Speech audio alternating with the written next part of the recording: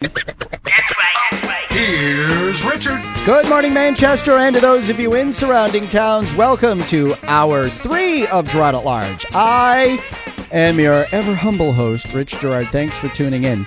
You can find us online at GirardAtLarge.com, and you can find us on Facebook and Twitter. Also at Girard at Large, where we encourage you to like us and to follow us because we just want to be loved. All right, we can't turn a complete blind eye to what's happening in wake of Las Vegas, so we're going to take some time to talk about it now. I didn't put anything in the news read this morning because, frankly, in my opinion, the story is starting to become convoluted, and I'm starting not to trust a whole lot that's out there, including from officialdom in law enforcement. There are just too many unanswered questions here, and I, for one, really don't appreciate how things are being handled. And one of the things that tells me there may be more at play here than meets the eye are, watching press conferences with Chief Lombardo or Lombardi or whatever his name is out in Las Vegas. And I have no criticism of him. I frankly think the feds are telling him what to say and what not to say. But every now and then there's a slip. Like we're trying to find out, what caused him to be radicalized or whatever the exact quote was. This coming on the heels of, the feds saying, oh, no terrorist connections, nothing, dismiss it. The term of the lone wolf. What does lone wolf mean? There has been some speculation with some evidence, how valid the evidence is or not, that that this guy was an anti-Trumper. There are pictures allegedly of him at the Women's March protests that took place around the country with one of those pink hats on their head. The vagina cap. Whoop. Allegedly pictures of his girlfriend at similar protests and him at an anti-Trump rally in Vegas back in, I think, August. Alleged pictures of him. And so there are some really serious questions. But, among the questions that people need to ask or need to answer really are these. Now, We talked yesterday about the cabbie video that showed what appeared to be gunfire or the flash of a gun muzzle, and I think it was a fourth floor window at the Mandalay Bay.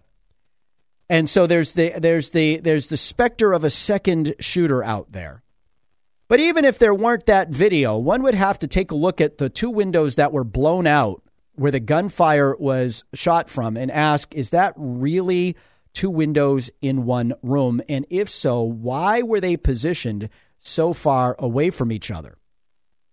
How does this guy, there seems to me to be a serious amount of training that would have to take place. This guy, by the way, didn't have automatic weapons. So everyone running around saying, automatic weapons, people shouldn't be allowed to have those. He didn't have automatic weapons. It turned out that what he did was, I forget what they call that stock, but it was basically something that used the recoil of the, and I think Jim Gadet mentioned this on Tuesday morning. I forget what he called it, but, used the recoil from the gun to basically instantly fire the gun again.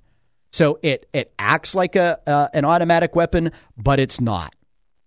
And then they were talking about, the cameras that he had set up and the angles and how he did this and how he did that. He's sitting there with tripods. He's sitting there with these things that make automatic weapons kind of fire like automatic weapons, which they're not meant to do. So they heat up and they make smoke, which apparently conflicting stories set off the smoke alarms in his room, which told police exactly where it was. And then there are other things that they said helped police find where he was. And then you've got all of these leaks. You've got all of these pictures that would only come from people who have been to the crime scene, law enforcement people themselves, including a picture of him dead in the room, being leaked and being leaked to foreign media, not being leaked to American media, but being leaked to papers in London. There's just a lot of unanswered questions here. And I really think that law enforcement officials who have emphatically stated that there's no terror connection, there's no ISIS connection, there's no this, there's no that. Then you've got the girlfriend. You've got her sisters saying she was sent away. Allegedly, she knows nothing about this. But come on, folks. As we know, the families of the San Bernardino killers knew exactly what was going on, didn't they? Which is why I said they should be, tried for treason and either shot or exported back to where they came from. You mean to tell me that she didn't know that he was amassing this arsenal? She didn't see any changes in behavior. He was completely, completely opaque, gave no sign of anything. And then there's all this money that's been wired over to an account.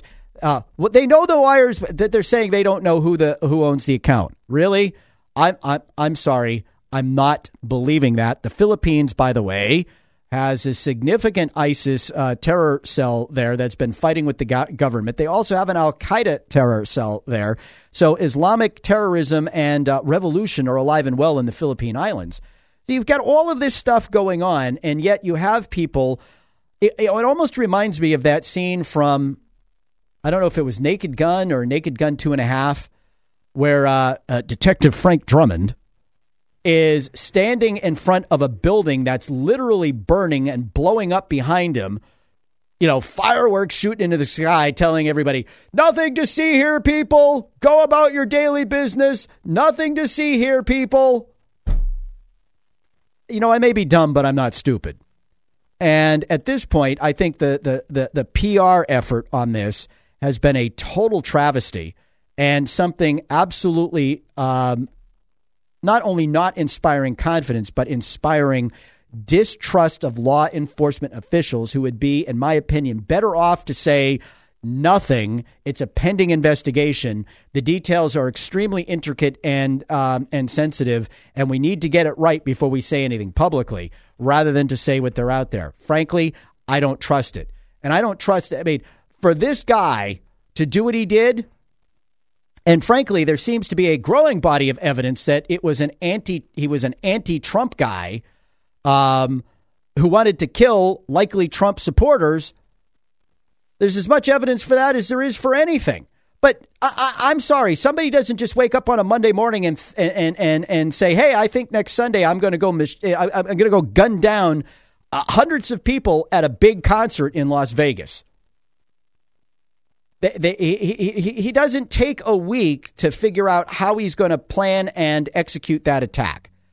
He doesn't take a week to get tripods and these trigger recoil things that make the gun fire like it's an automatic weapon. No. As officials are admitting, this attack showed extensive planning. And I'm pretty sure it's going to be extensive planning over a long period of time. So if it's extensive planning over a long period of time, that starts to beg the question of who knew what and when. By the way, the girlfriend who was overseas was thought to be with him on the night of the attack.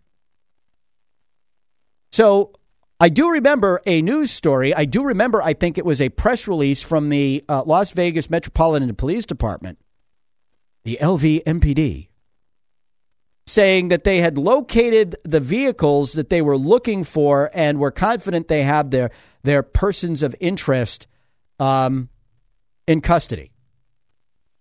So there were other people here, too, that the Las Vegas Police Department was looking for and allegedly got their hands on the night of the murder.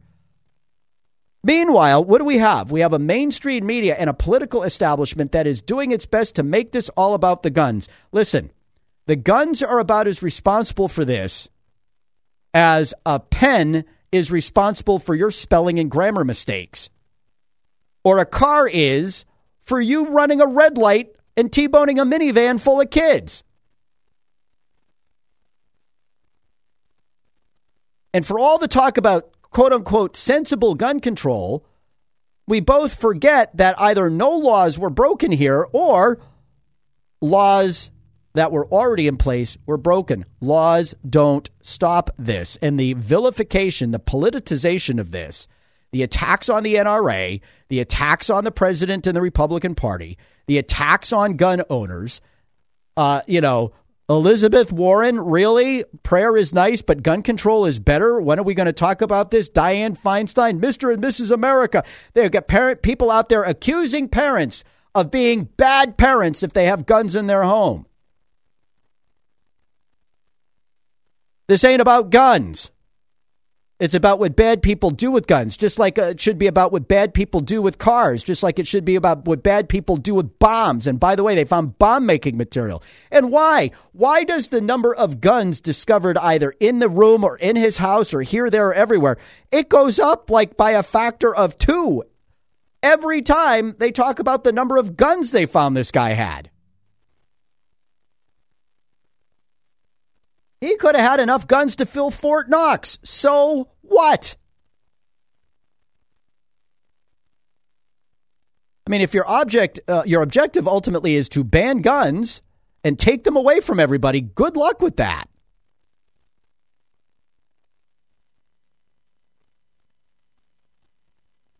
But are we having an honest discussion? Why is it that the liberals are always so quick to say, oh, we need to understand their motives. We need to understand what caused this, when it's some terrorist nut job or some, leftist wacko that commits an act of violence. If it's a drug dealer on the street or a member of a street gang, we got to get all down and sympathetic with them. But in this case, it's all about the gun. When Republican congressmen are shot, it's never about the motive. It's about the gun.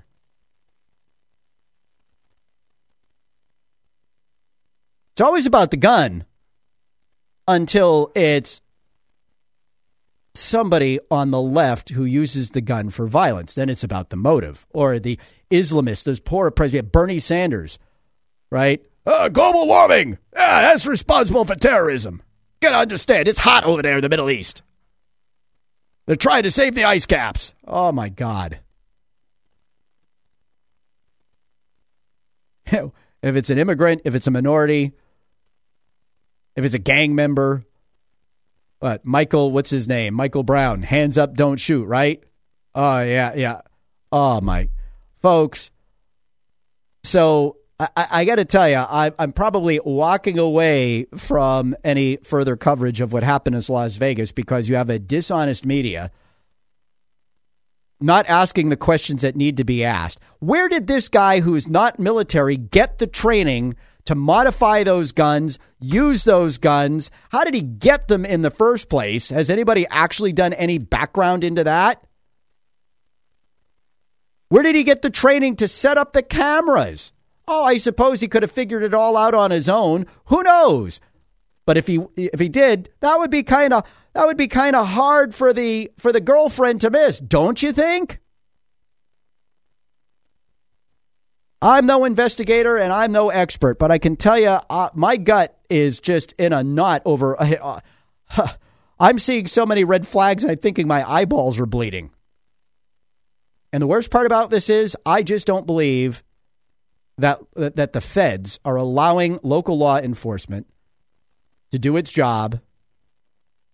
Or I shouldn't put it that way. I don't think the feds are in any way, shape, manner, or form being honest with the public about what is and isn't happening. And I think if they were really conducting an investigation, they wouldn't make rash statements quickly like, oh, it's not this. Oh, it's not that. Oh. I think if they were smart, they'd say, we have an incredibly complex situation here. It's going to take us some time to dig through it and sort it out. Until we are sure we have the details right, we're going to say nothing. Because I'll tell you what, I have zero confidence right now that what we're being told by officialdom is true. And to me, anything at this point that undermines confidence in what law enforcement is doing at the state, federal, or local level is as bad as what happened, because it tells me they're covering something up. And I, for one, don't think I will ever be confident unless they completely come clean. And it's apparent that they've come clean by what they share. I don't think they're ever really going to tell us what happened here, because I don't think they want us to know that it was something other than a nut with a gun. This is Gerard at Large.